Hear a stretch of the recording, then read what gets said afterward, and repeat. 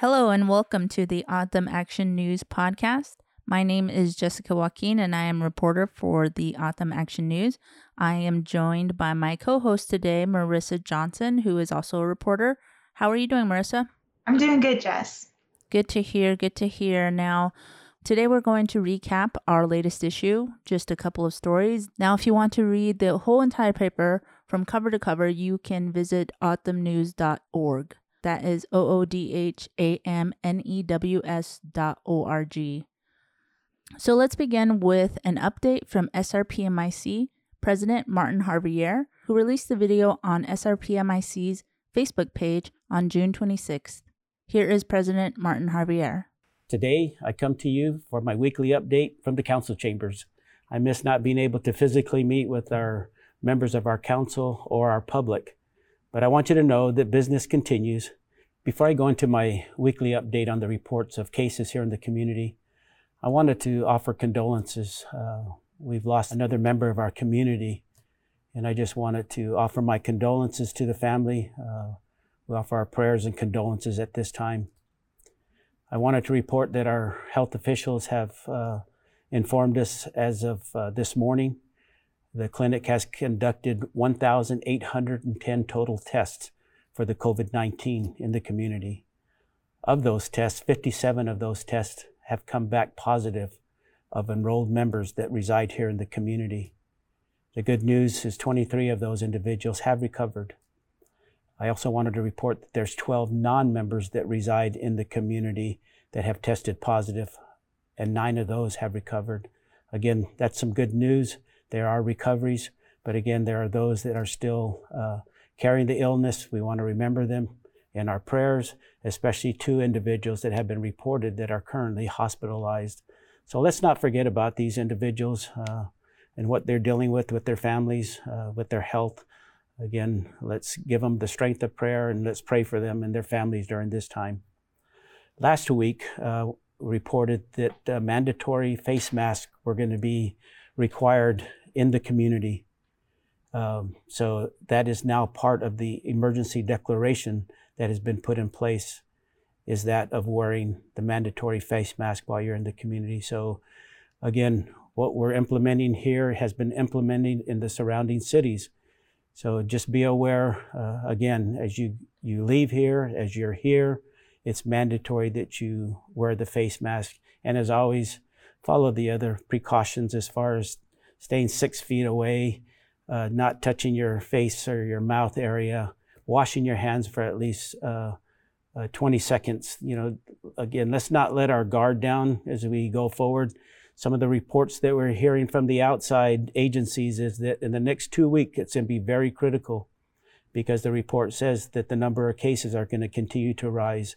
So let's just be mindful wherever we're at. Let's take care of ourselves, take care of our family, and we'll be taking care of our community. So I just wanted to make you aware again of the face mask mandatory here in the community. Also wanted to kind of change the pace. This past Tuesday, there was a nomination meeting that was held here in the community. I want to congratulate those that were nominated. There are 3 seats open on the tribal council during this election. And on the District 1 Salt River side, there are 2 seats that are open. And from my understanding, there was 4 nominations that were made for those 2 seats. In the Lehigh District, District 2, there's 1 seat that's open, and there was 2 nominations to fill that 1 seat.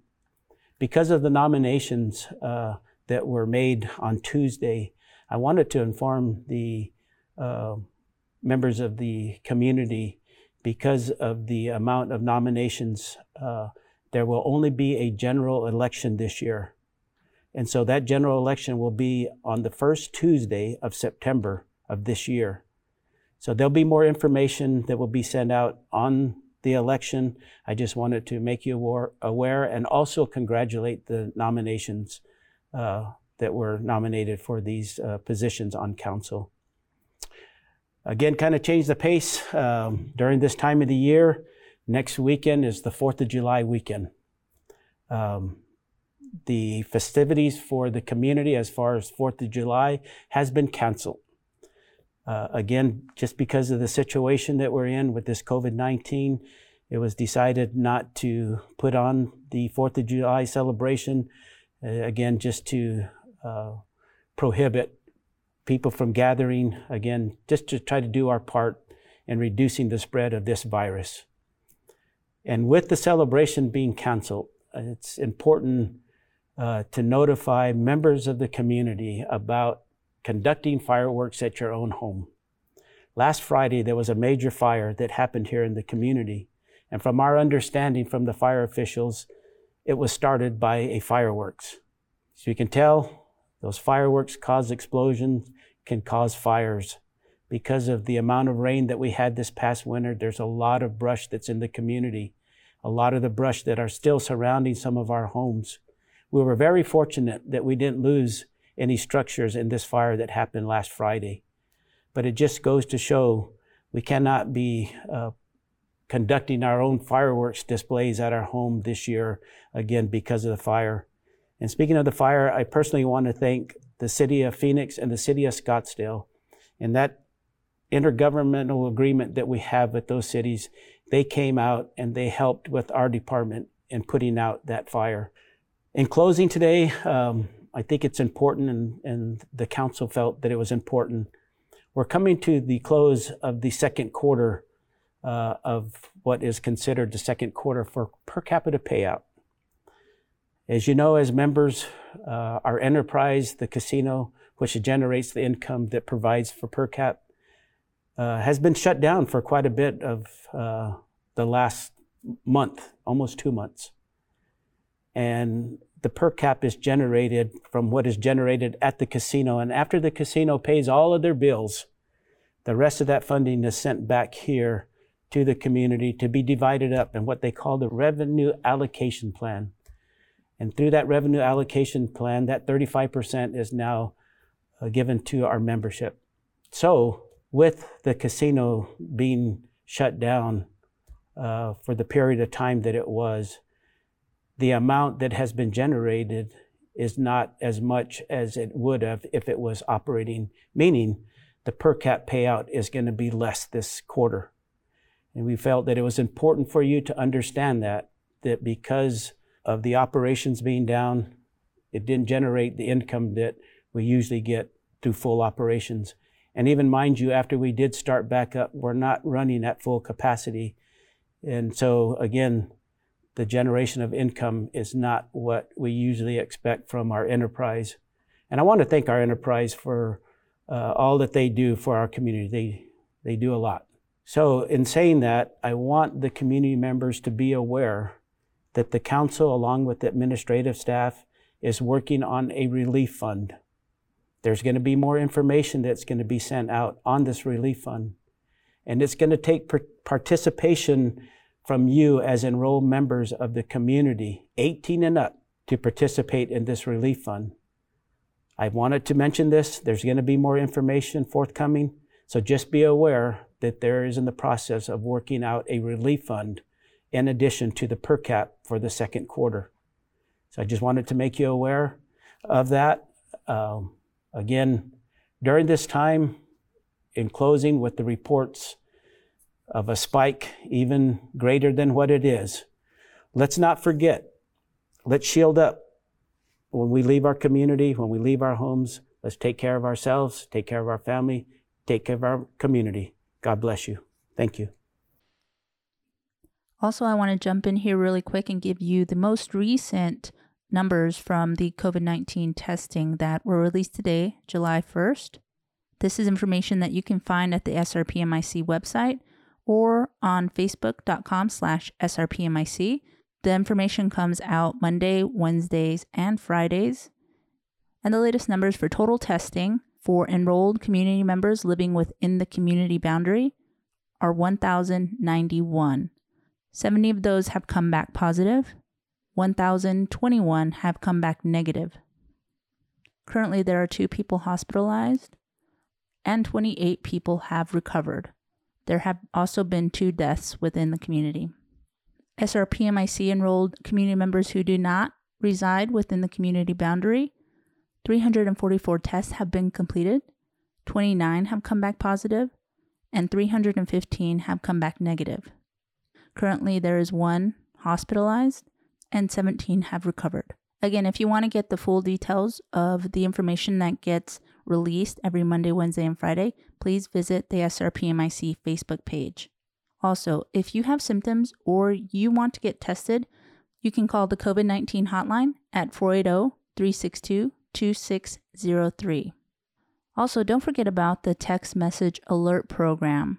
This is an essential communications tool to ensure that our members are connected to relevant information, and you can sign up by texting SRPMIC to 474747, or you can email communityrelations@srpmic-nsn.gov, or you can call Community Relations at 480-362-7740. In addition to President Javier's update, we would also like to inform you that Arizona Governor Doug Ducey signed an executive order to prohibit large gatherings and delay of school start.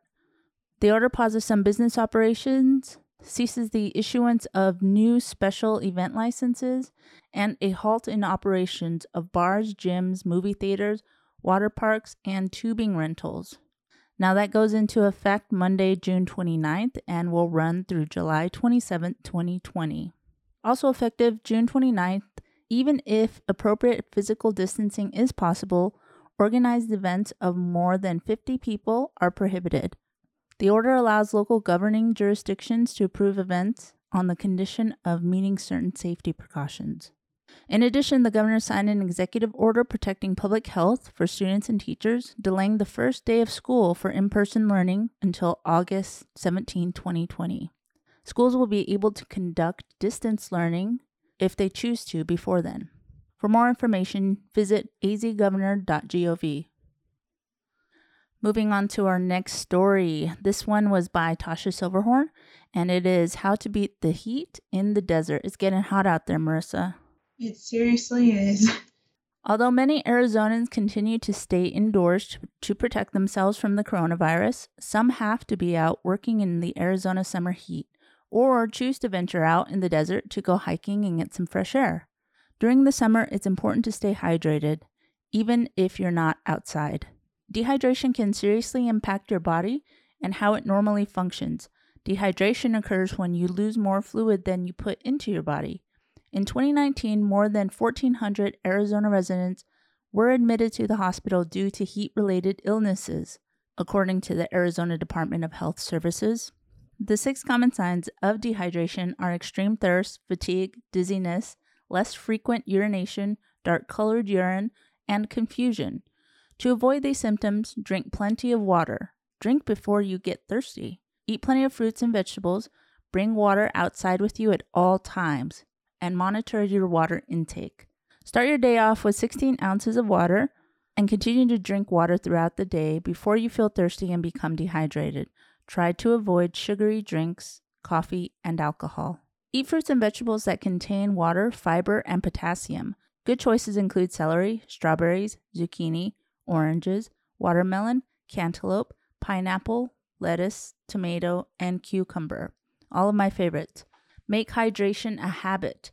Bring water with you everywhere to replenish the sweat that evaporates from your skin while you are doing activities or running errands. Also drink water after you use the restroom to stay hydrated. Monitoring your water intake will help you keep track of how much you are drinking or not drinking. Write down the times when you need to drink right on your water bottle. Other ways to beat the heat and stay safe when outdoors in the valley: protect your skin by wearing sunscreen and long sleeves. Wear sunglasses and take frequent breaks someplace out of the sun. Yes, we cannot stress this enough, guys. You need to make sure that you are taking in as much water as you can to stay hydrated. The sun is just crazy. The weather's getting so hot. And how do you go about making sure you drink enough water throughout the day, Marissa? I have a water bottle that I particularly like because of the nozzle, so makes it fun to drink water. Okay, that's interesting. Yeah.